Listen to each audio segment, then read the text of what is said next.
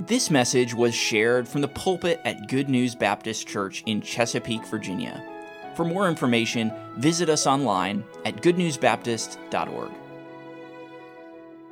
All right, well, this week we are learning about the power of stories to influence. So we're going to have a word of prayer together, and then we'll dive in. Father, we love you. We're so grateful for your love and your care and your grace to us. Thank you for the richness of your word. Lord, the Bible is so full of truth. We never can mine its depths, and we never can share all of that truth with others. But Lord, help us to have hearts that are burdened to be those who are sharing your truth, who are communicating what you've given to us in your word to others. We're not just receiving it to ourselves, but we're passing it along as well. Grow our burden for that, we pray. Help this class to be a help in that. And be with us tonight as we think about this important matter of influencing others with stories. Help us think about this clearly. Help us to develop a godly perspective on this subject, and help us to become more effective in this area. Guide us by your hand with the wisdom of your Spirit, we pray. In Jesus' name, amen. They don't look like much. The ragtag crowd that is gathered to hear the man who's just arrived in the city are interested to hear what he has to say, but they're not confident that his words are going to mean very much. This man standing in front of them is different from most of those who are currently living in the city of Jerusalem. His clothes are finer. He carries himself like one who is used to rubbing shoulders with royalty. He has a certain authority about him. But many of those who are eyeing him are unsure if these are good or bad traits. And as he prepares to speak, Nehemiah probably wonders, what is it that can move this group to action? What could possibly be said that would unite them around a common goal? He speaks clearly as he addresses the crowd. Gesturing at the ruins of their former capital, Nehemiah begins his speech with something that he knows everyone present will clearly understand. Ye see the distress that we are in, how Jerusalem lieth waste, and the gates thereof are burned with fire. Now, there's no denying or overlooking those facts. These people have been living with those realities for decades. But then he utters a shocking call to action. Come, he says, and let us build up the wall of Jerusalem, that we be no more a reproach. Now, he's appealing here to their national pride. And no doubt that strikes a chord in the hearts of his hearers, to think about this idea of removing the reproach from the people of Israel. But even a thrilling call to action like that is not enough to convince them to join in on this audacious scheme. And Nehemiah realizes that. He knows they need more convincing, and so he takes them back to Nehemiah chapter 1. Nehemiah tells his story. He talks about hearing about the state of Jerusalem while he was living in Susa, serving the Persian king there. He tells this crowd about the prayers that he poured out to God and about how God answered those prayers. He talks about that day when he was serving the king, and the king asked him a question that set his heart beating faster. The king asked, "Why is thy countenance sad, seeing thou art not sick? This is nothing else but sorrow of heart." And then he tells that group that's gathered how he responded by telling the king about the sorry state of Jerusalem and his burden to see it rebuilt. He then asks the king, hoping for a miracle, that he'll be allowed to return to the city and lead the charge on rebuilding their capital. And to Nehemiah's grateful shock, the king is happy to allow him to go. Emboldened by that, Nehemiah goes on to request royal letters to ensure his safe passage and also to allow him to requisition timber from the royal forest. And again, his request is granted, And the king also gives him an armed escort.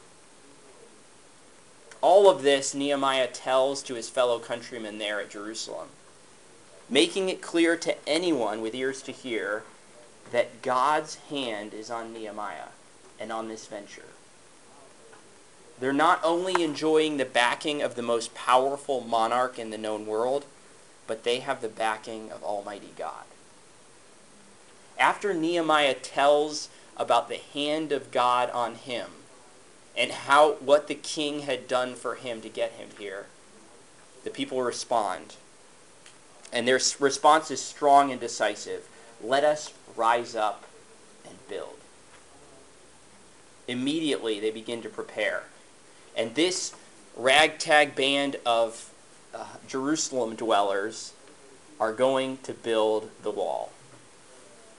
Now, pressure on Nehemiah was high when he gave that speech that day. No doubt things could have gone very differently. The people could have ignored him altogether. They could have seen his as a harebrained scheme, as an impossible dream, something that could never happen. They could have actively opposed him, wanting to maintain the status quo, afraid to draw attention to themselves. But Nehemiah, led by God, told them his story, and the people strengthened their hands for the good work. Now, this is just one scriptural example of the power of stories, when used for the right reasons and in the right way, to influence others. And I'm convinced that Nehemiah talking about God's hand on him is the spark that led these people to say, you know what, we should undertake this endeavor. Now, I titled this lesson Sticky Story, and that's a term that's used in storytelling circles and also in marketing circles. The idea of a sticky story is one that sticks with people, all right? It isn't just in one ear and out the other. It's something that sticks with you. You remember it. And really, the key to the idea of a sticky story is that it's something that sticks with people, they continue to think about it, and it moves them to action. So that concept specifically is thrown around in marketing circles because that's something that people in marketing are very interested in.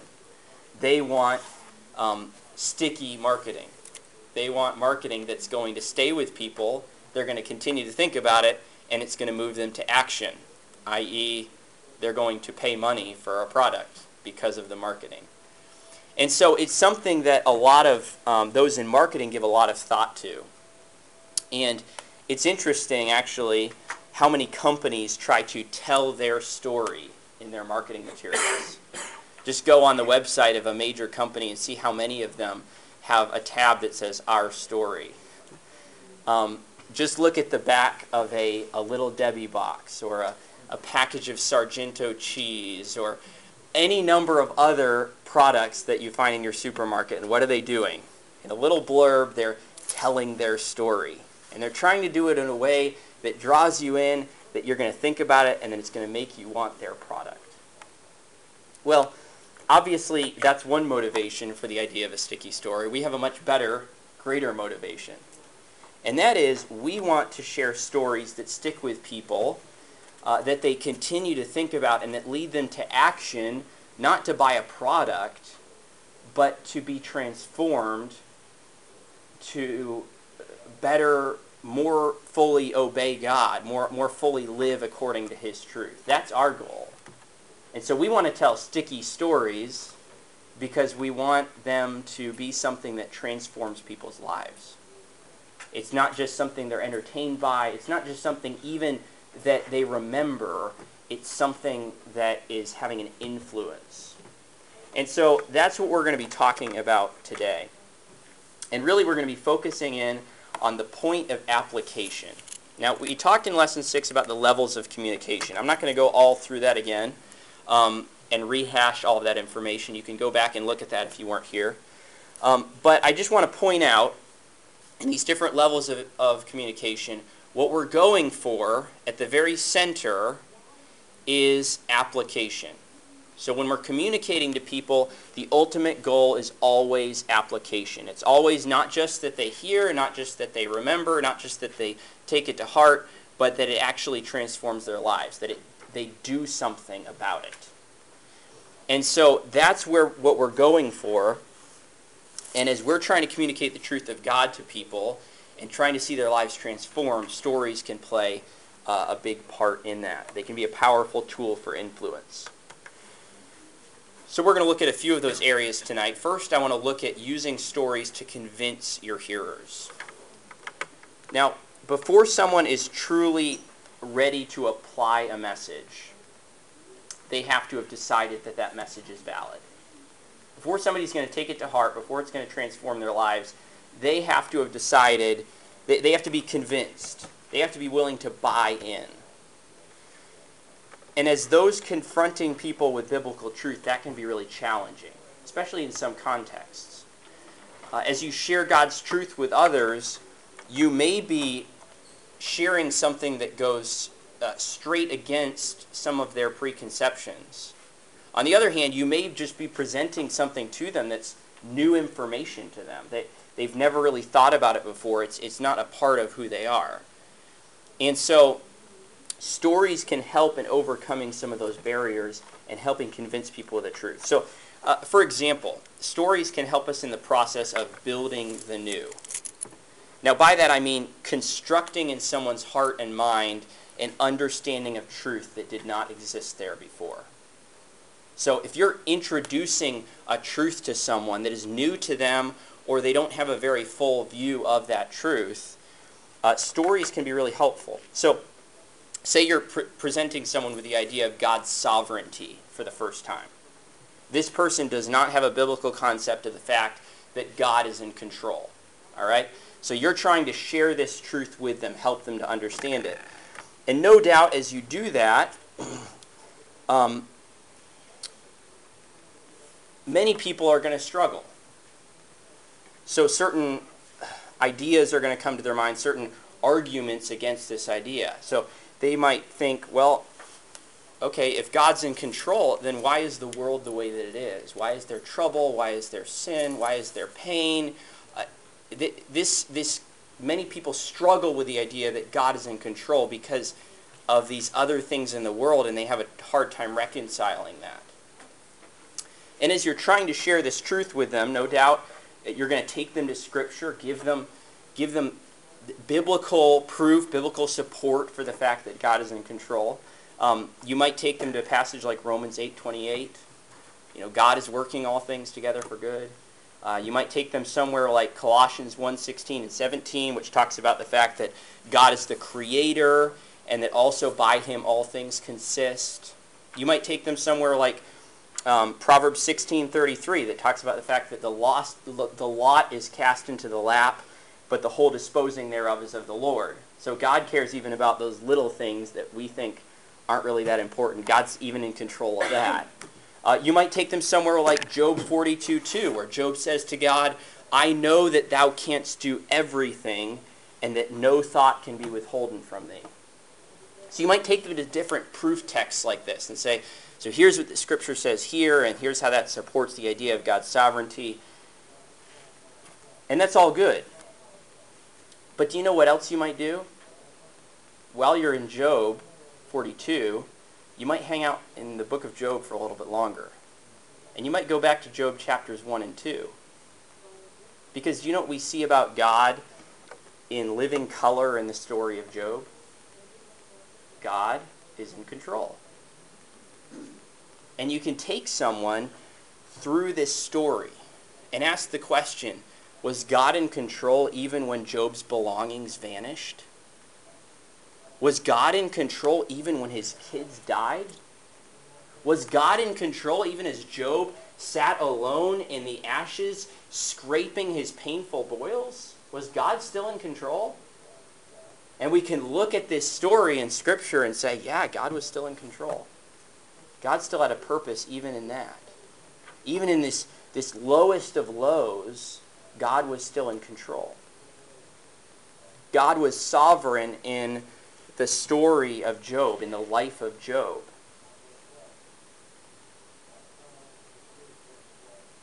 God is not unaware of pain and sorrow in this world. Neither is he helpless to do anything about it. Quite the contrary. He is sovereignly purposeful even in the lowest, most miserable point of the most painful life. So Job gives us a personal story of someone who struggled with some of this, and yet we get kind of a backdoor picture, and we get to see how God was in control all through it. I don't know about you, but I appreciate the list of proof texts, but something like the story of Job is so much stronger of an argument, so much stronger to convince me of God's sovereignty than any number of proof texts. Not least of all because you can easily take a verse and twist it. But these stories in Scripture are so rich, and they tell us things about God, and they express these doctrinal truths. And so often, what's going to be most convincing to someone when they're struggling and trying to learn this truth and wrestling with it is not just providing them with those proof texts, but sharing a story.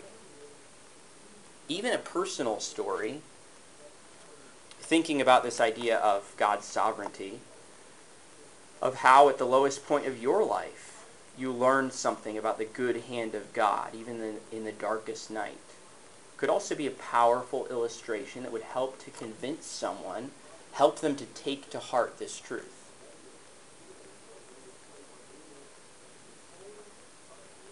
You know, part of me, as someone so steeped in Western culture, really pushes back against this idea.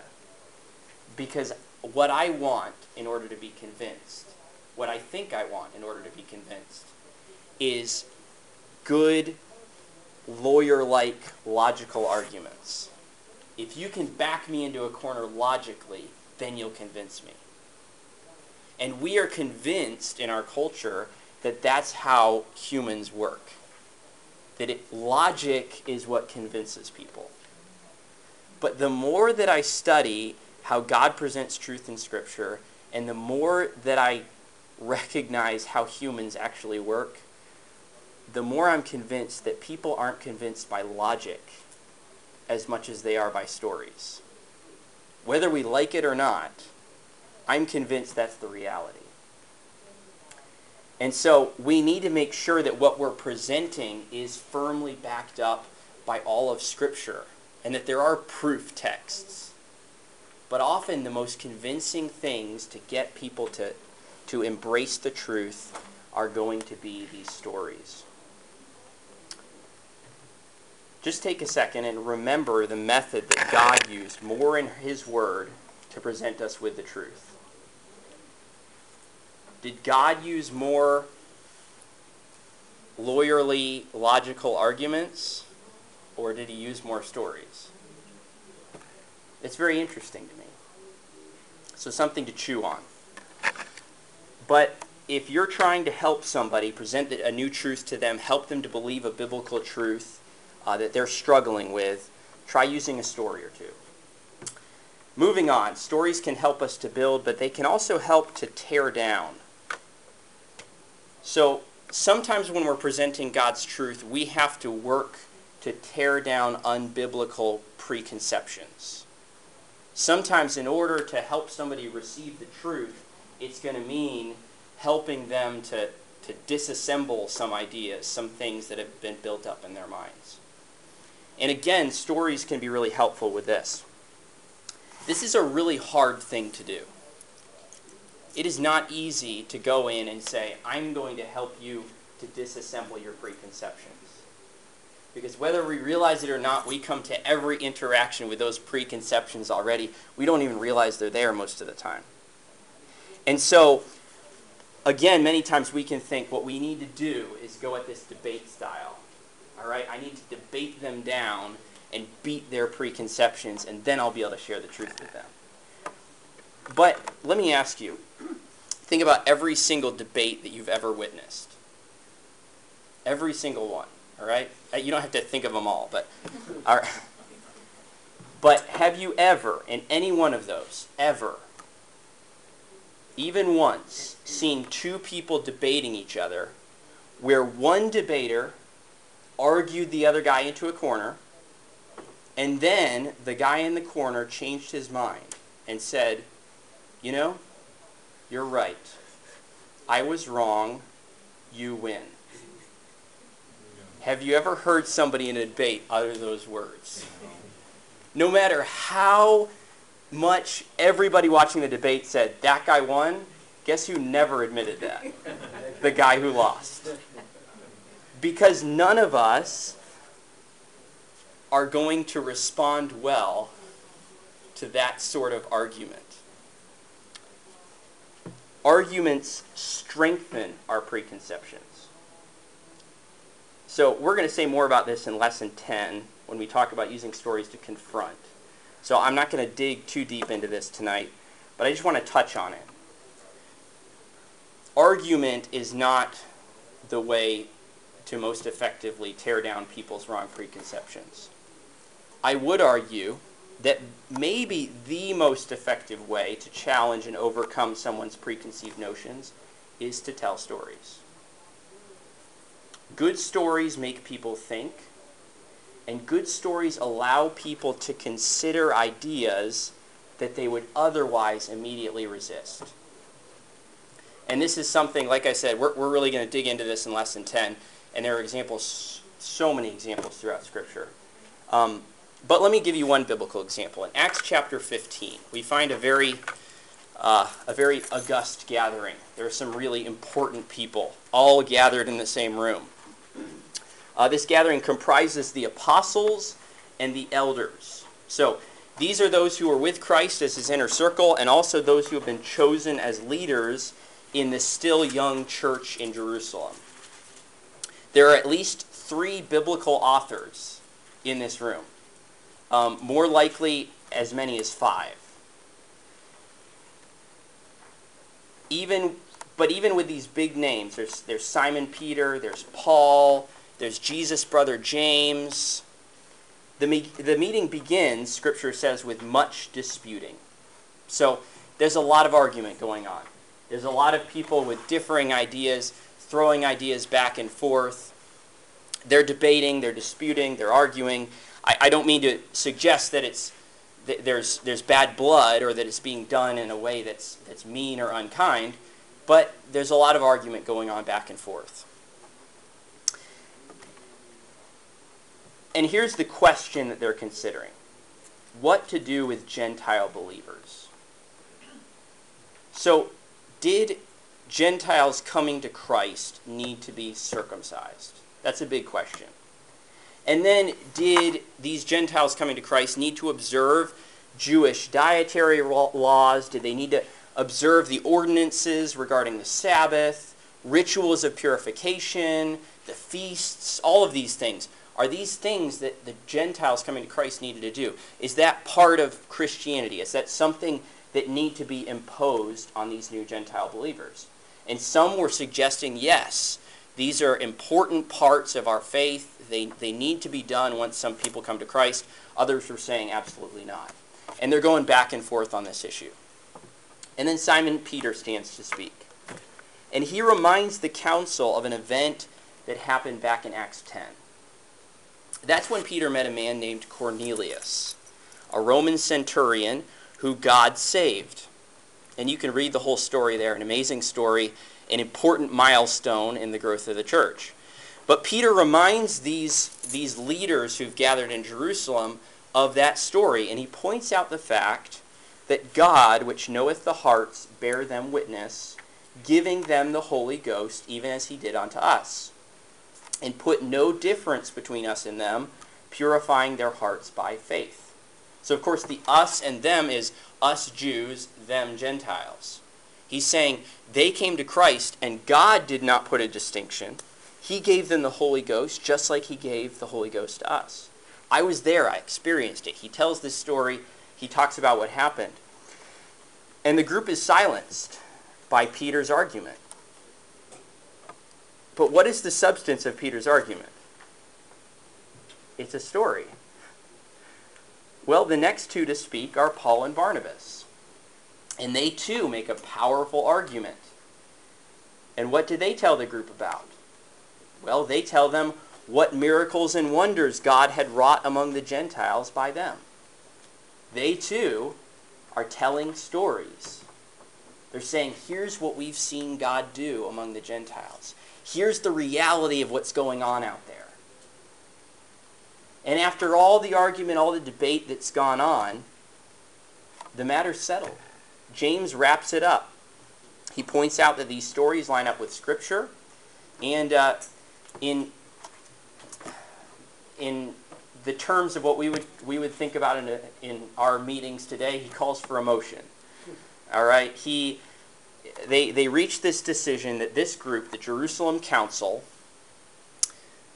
is going to draft and send a letter out to the Gentile churches. And in that letter, they will say, "It seemed good to the Holy Ghost and to us to lay upon you no greater burden than these necessary things, that ye abstain from meats offered to idols, and from blood, and from things strangled, and from fornication, from which if ye keep yourselves, ye shall do well." So they're telling all the Gentiles, you don't have to be circumcised, you don't have to obey the Jewish law. Here are the things that we think it would be wise for you to follow as Gentiles to help things go smoothly, all right? There are certain things that they're doing that we would say, that's not sin. It's not sin to eat the meat that's offered to idols. Paul talks about that and that sort of thing. They say, here's what we've settled on based on what we understand about what God is doing among the Gentiles. But it's really interesting to me here. You've got this group. You think about the greatest theologians of the time. That's kind of the idea, all right? All of those who best know Christ, all of those who best know what he taught, they're all gathered together in one room trying to decide on this issue, bringing their big brains to bear. And what is it that brings them to the conclusion? What is it that seals the argument and makes them realize this is what we need to do? It's stories. Stories are a powerful, persuasive tool. And for many of those there who had these preconceived ideas about the parts of Jewish law that needed to be a part of their faith, these stories were a powerful tool to tear that down and help them realize, no, this is how God is looking at this. So as we're thinking about people applying the truth, stories can be really important in persuading them, in helping them to accept new truth and to tear down false preconceptions. But they can also be powerful to show the truth. Now there's a principle that applies across areas of life that's true here. And that principle is this: showing is better than telling. I don't know when I started to learn that principle, but I would say probably when I was working at Chick-fil-A when I was in high school. And once I got to the point where I was experienced and beginning to be a part of training others. It's not necessarily easy to train a high schooler how to work in a fast food restaurant. You might say that would be so simple. It might not be as simple as you'd think. But I had to make sure that people knew how to fill out an order or fix a drink or make a Chick-fil-A sandwich or whatever. And so my default at first was I'd look them in the eye, I'd explain in detail how the whole process works. All right, I've got my bullet points, my numbered list, whatever, and I'm going to go right down it and say, you do this, you do this, you do this, you do this, you do this, you do this. Got it? Okay, good. Now go do it. I found out very quickly that doesn't work very well. Do you know what worked most of the time? It was showing them. And so I would take them back there and I'd say, this is how you drop the chicken down into the fryer. And this is how you pull it back out when it's done. And this is how you butter the bun, put it in the toaster. And this is how you put the pickles on the bun. And this is how you put the chicken on. Here's how you bag it. And this is the chute you're going to put it in. And I'd show them those steps. And that's so much more effective. I also learned here when I first got on staff at the church and I was trying to help guests when they're here for services. and try to direct them to different parts of the building. Our fellowship hall is, you go down this hallway, and then you're going to turn, and then there's double doors, and there's other double doors, and then your class, you're going to turn right, you're going to go through one doorway, and then that's going to be the class you're going into, okay? I quickly found out that the thing that I need to do is, I'd love to walk you there. Let me show you where that's at. Let me show you where our fellowship hall is. Oh, it's right over this way. Walk with me. Much more effective. The same is true when it comes to sharing biblical truth. It's much more effective to show than it is to tell. And stories can be a really important part of that.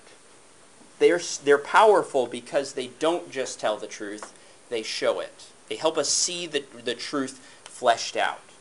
So this can be in the form of positive examples. So what do strong convictions look like? Well, think of Daniel. But Daniel purposed in his heart that he would not defile himself with a portion of the king's meat, nor with the wine which he drank. Or, now when Daniel knew that the writing was signed, he went into his house, and his windows being open in his chamber toward Jerusalem, he kneeled down upon his knees 3 times a day and prayed and gave thanks before his God as he did aforetime. Daniel lives according to what he believes, regardless of the consequences, and we see God bless him for his faithfulness. But do you want to understand what it means to have strong convictions? Convictions that you act on? Convictions that transform your life? Well, we can talk about it all day, but let me introduce you to Daniel. And as we look at his life and we see it played out, that helps us not just hear the truth, but see it. It helps us not just know it, but to see it fleshed out. Scripture and our lives are full of stories that serve as positive examples of truth. But of course, stories can also be negative examples.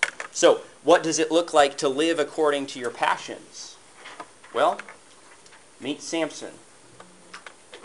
And Samson went down to Timnath and saw a woman in Timnath of the daughters of the Philistines. And he came up and told his father and his mother and said, I've seen a woman in Timnath of the daughters of the Philistines. Now therefore get her for me to wife. Then his father and his mother said unto him, Is there never a woman among the daughters of thy brethren, or among all my people, that thou goest to take a wife of the uncircumcised Philistines? And Samson said unto his father, Get her for me, for she pleaseth me well. And Samson went and caught 300 foxes, and took firebrands, and turned tail to tail, and put a firebrand in the midst between 2 tails. And when he set the brands on fire, he let them go into the standing corn of the Philistines, and burnt up both the shocks and also the standing corn with the vineyards and olives. Those are just a couple of examples. You know his life is full of them. He clearly had a woman problem. He clearly had an anger problem. And we watch Samson throw his life away. And again, we can talk about the aspects of living according to our passions. But looking at Samson, seeing his life, brings it into clear view. Because we see an example. We see what it looks like to take that road. And Scripture, and unfortunately our lives too, are also full of stories that can serve as negative illustrations of truth. Stories can vibrantly show us what the truth looks like. They can take the truth out of the theoretical, and they can make it practical. Now, connected to that idea is the idea of stories as a call to action. Now, God's Word by nature leads us to the point where we need to either accept or reject what it says. We need to either allow its truth to transform us, or we will reject it. But that doesn't just mean filing information away to give ourselves a thoroughly orthodox brain. Truth ought to lead us to action. And so true application is a 2-part process. It begins by the truth being internalized. All right? So the truth is out here. First step of application is truth getting in here. It becoming part of who I am.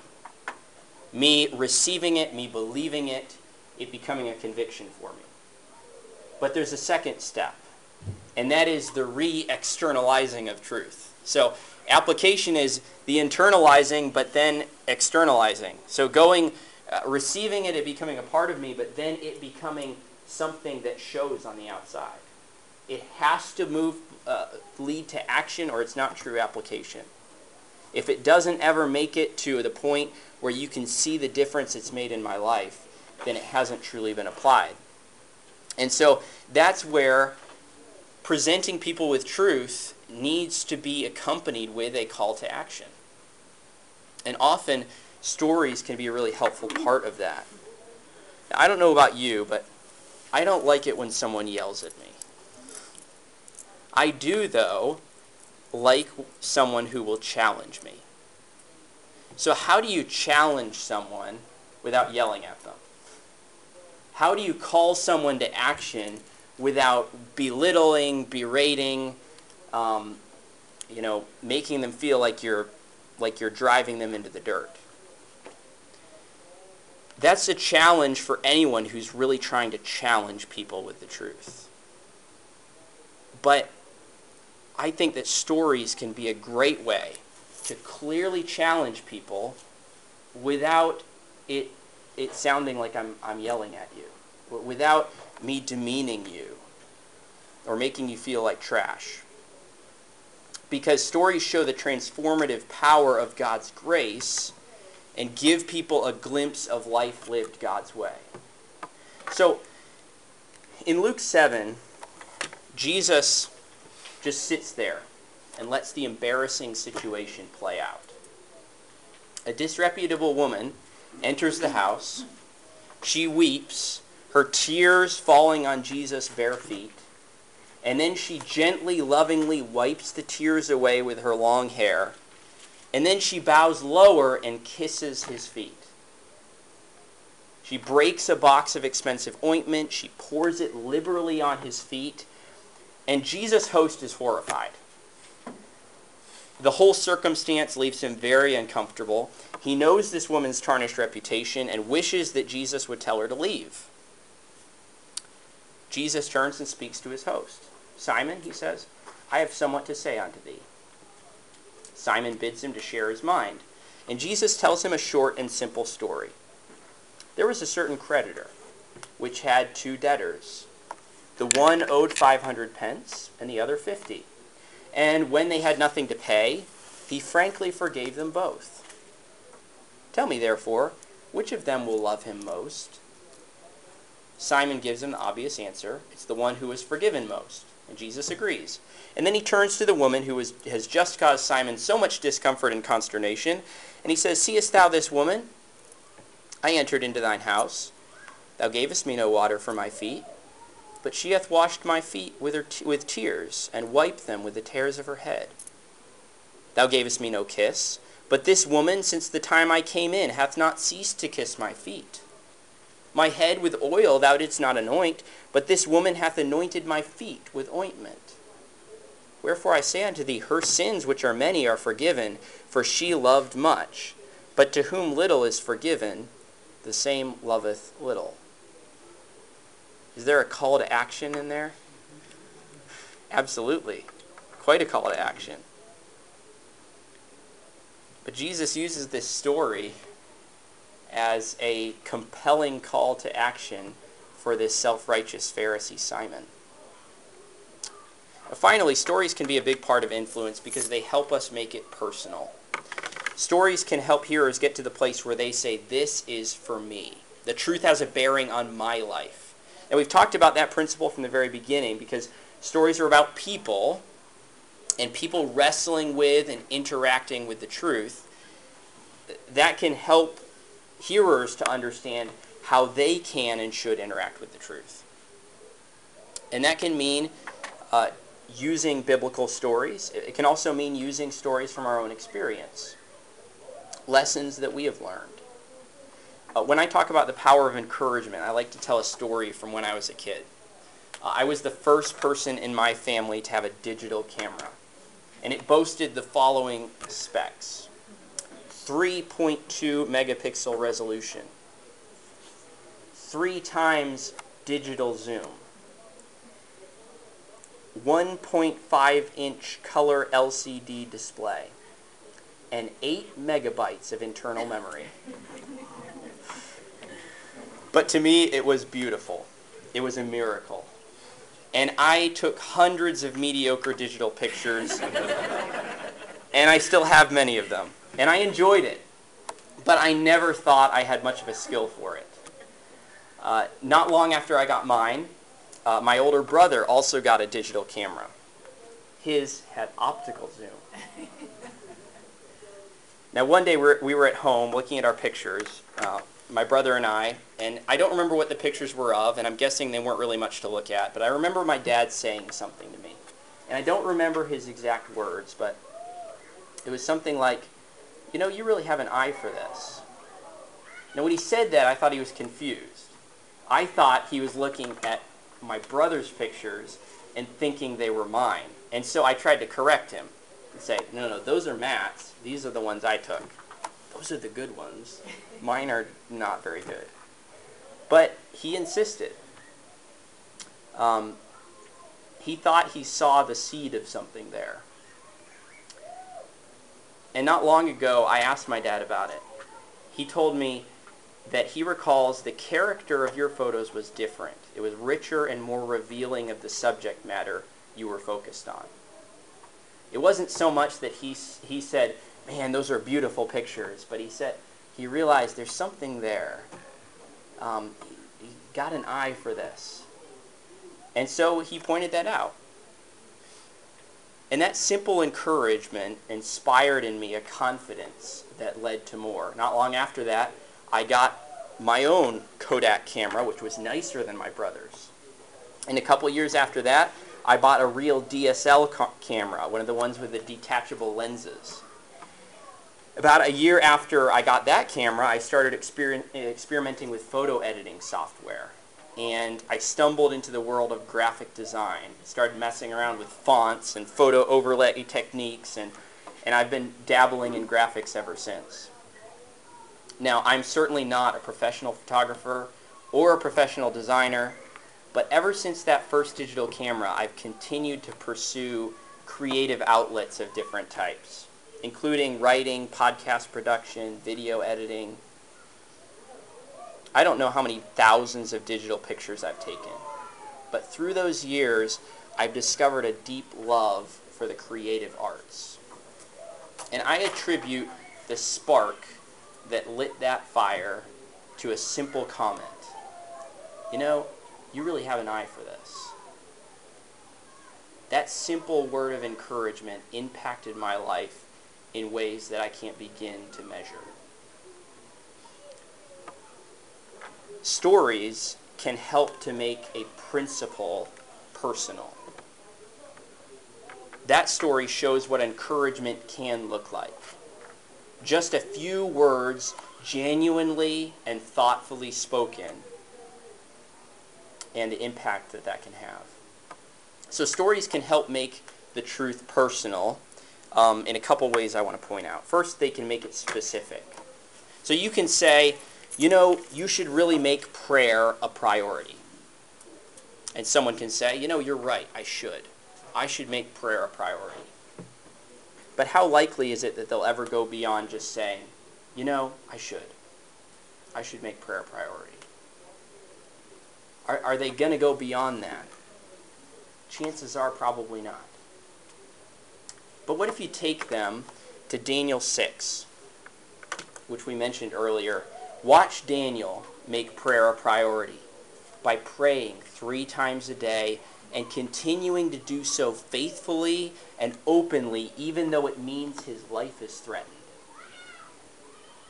That specific story helps bring into focus what making prayer a priority might look like. That doesn't mean that we need to do everything just exactly the way Daniel did. That's not why these stories are here. But it takes that truth and it says, here's what that looked like in Daniel's life. Another example, Luke 6.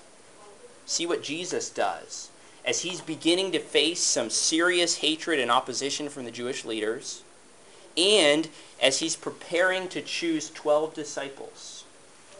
who are going to accompany him as his apostles.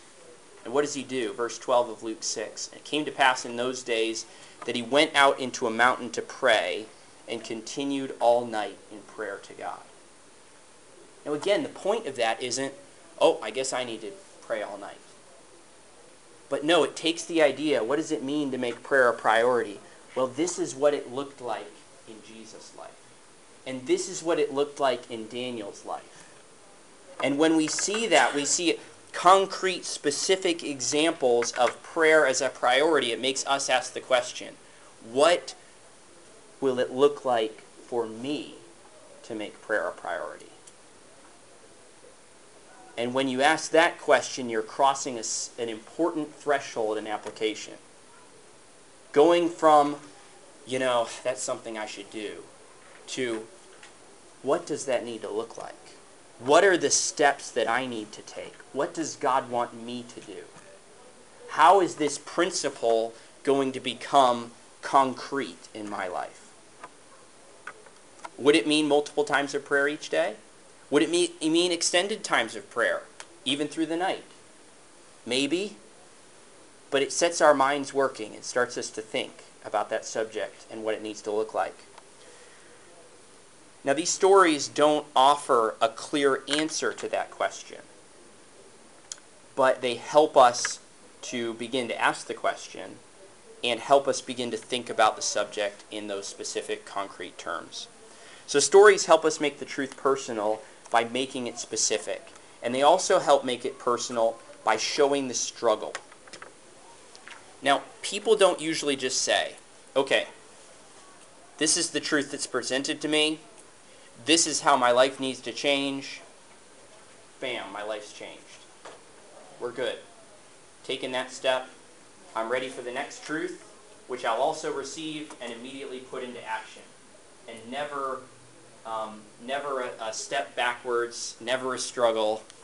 Just receive the truth, apply it, and we're done. We wish that's how it worked. We wish that's how it worked for ourselves. We wish that's what we saw over and over again in our own lives. But that's not the reality of how that normally goes. Normally it's more like, okay, so this is true, and I think this is the right thing to do. But what about this? And if I do that, is it going to mess this other thing up? And what are the consequences going to be if I start to do this? If I change in this area, what is this person going to think about it?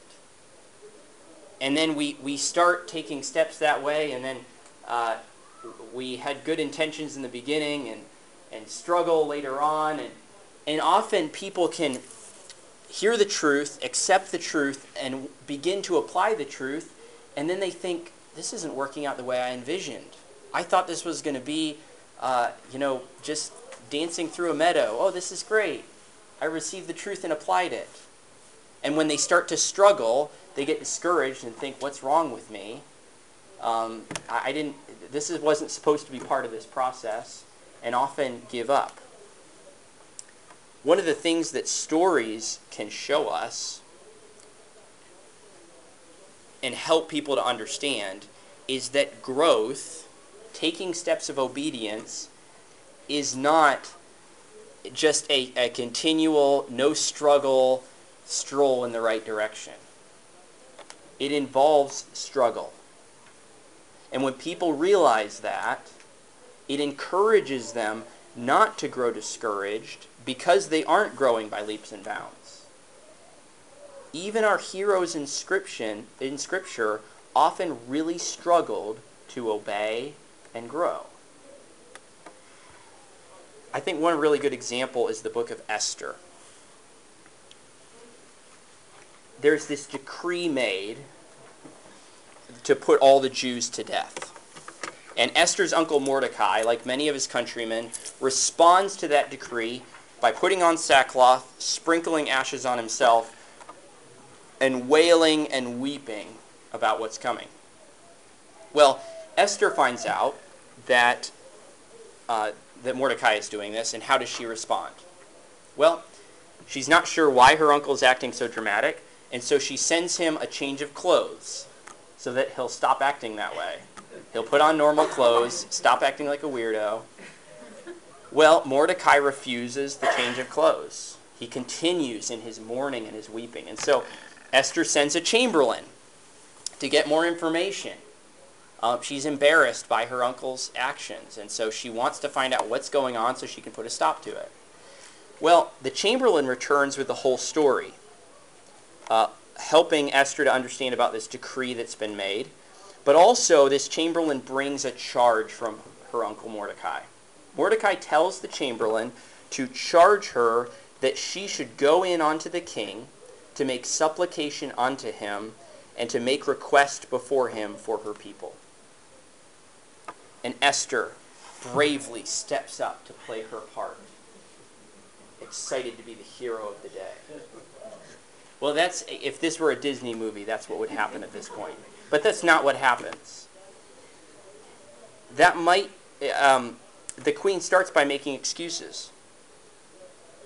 Sure, the Jews are all going to be murdered in cold blood, but there's a strict royal protocol about who can see the king and when. It's been a full month since the king has called for Esther. And who knows what might happen if she just showed up to see him.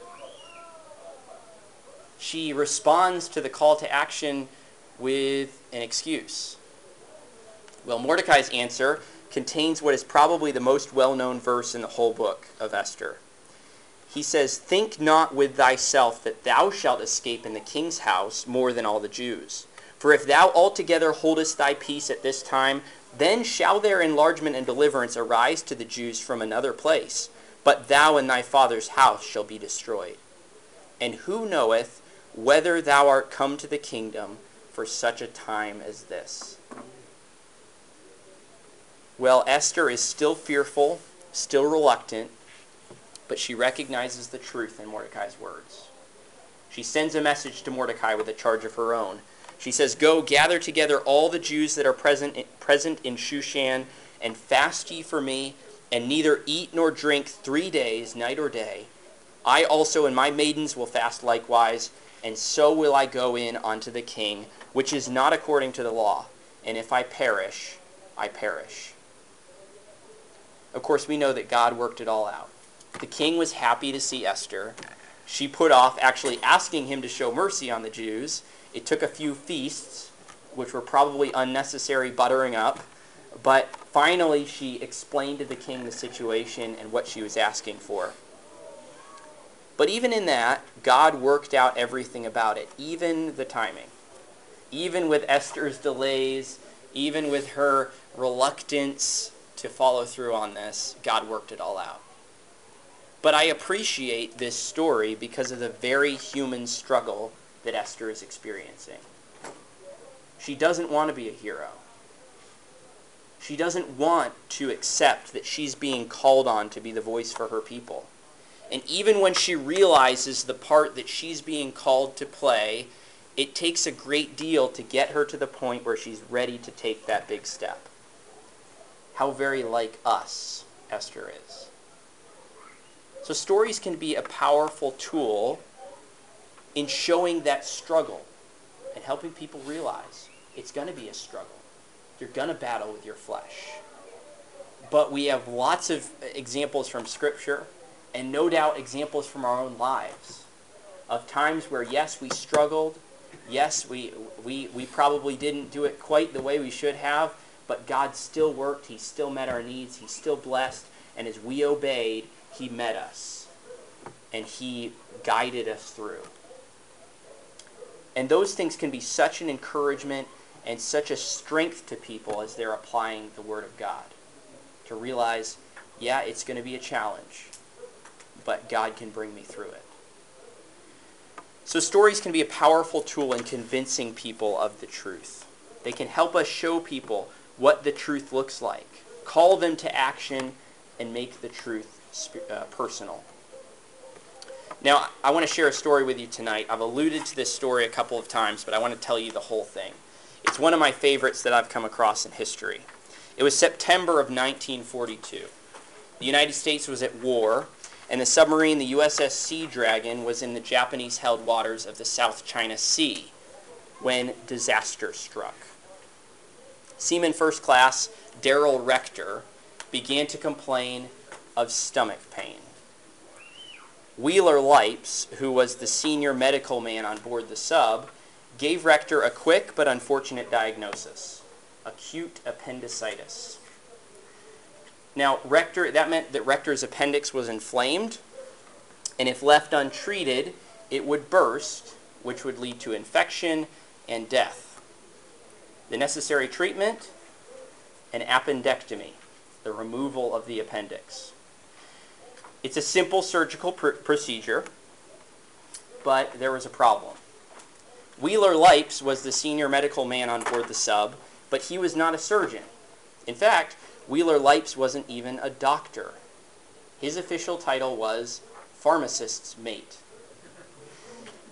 Qualified surgeons and proper surgical facilities were days away, and Rector didn't have days.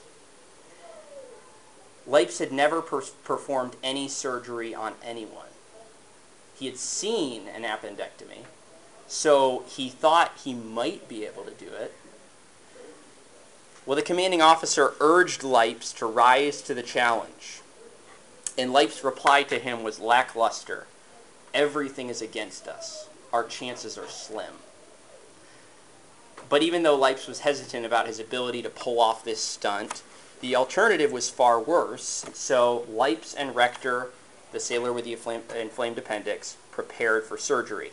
Now, no space in the sub was really large enough to perform surgery, so they used the largest space available, the wardroom. They lay Rector on the wardroom table, which was small enough that his feet nearly dangled off the edge. The sub was not equipped for surgery, so Lipes had to improvise. Spoons from the galley served as retractors to hold the incision open. A tea strainer filled with gauze served as a stand-in anesthesia mask. And the sub's machinist helped Lipes to fashion a makeshift handle for the handleless scalpel. Everyone was willing to chip in and help, but none of them knew what they were doing. Well, normally an appendectomy doesn't take more than about an hour. It took Wheeler Lipes 2.5 hours.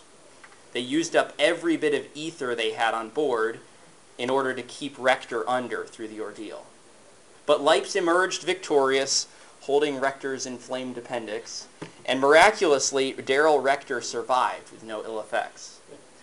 Wheeler Lipes had performed his first surgical procedure at 120 feet below the waves. With limited supplies and zero surgical experience, it took guts. But Lipes saved the life of his fellow savior. Wow. I'm struggling with my words. Let's try that sentence again. All right. He had limited supplies and zero surgical experience, but Lipes saved the life of his fellow sailor. Everything about the situation was difficult. It was inconvenient. It was far from ideal. But Wheeler Lipes did what needed to be done. You know, life isn't all about finding your thing and doing it. Sure, we all have abilities and gifts, and we ought to use them for God's glory. But sometimes we're called to do things we aren't good at, things we haven't trained for, things where it seems like we're the last guy for the job. But sometimes we just need to pick up the scalpel, say a prayer, and do what needs to be done. Stories can be powerful tools for influence, to challenge and transform hearts. I hope that this is challenging to you tonight and helps you to think about this idea, because I think we've got lots of biblical examples and we've got lots of opportunities to put this into action. And if we're telling stories well in the way that God wants us to, only He knows the influence that can have on the lives of others. Thank you for listening. If you have questions about your relationship with God, or you would like to know more about the ministry of Good News Baptist Church, you can visit us online at goodnewsbaptist.org or call us at 757-488-3241. We trust your heart was challenged as you listened. and we want to encourage you to share this message with others. May the truth of God's Word be your guide as you strive to follow Christ and make Him known to others.